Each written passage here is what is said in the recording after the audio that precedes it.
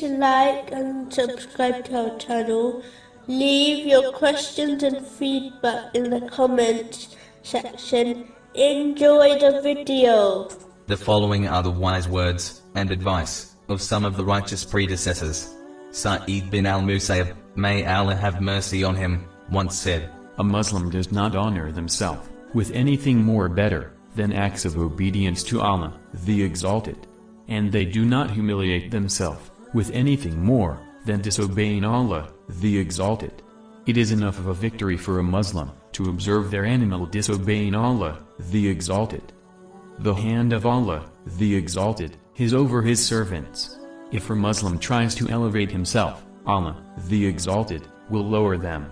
And if a Muslim humbles himself, for the sake of Allah, the Exalted, Allah, the Exalted, will elevate them.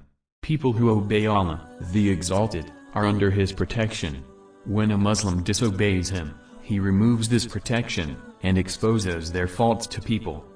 Blessed is the person whose provision suffices them, and they speak good words.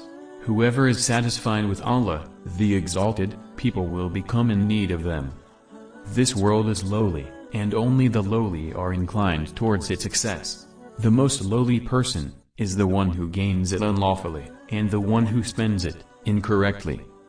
The following is better than performing much voluntary prayers and fasts. Making peace between people. Beware of hatred, for it is the thing which erases righteous deeds.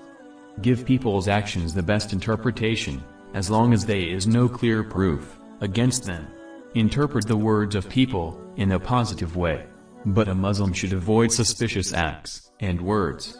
It is best to conceal things. The best thing you can do when someone wrongs you is obey Allah, the Exalted. Always speak the truth, and only consult those in your affairs who fear Allah, the Exalted.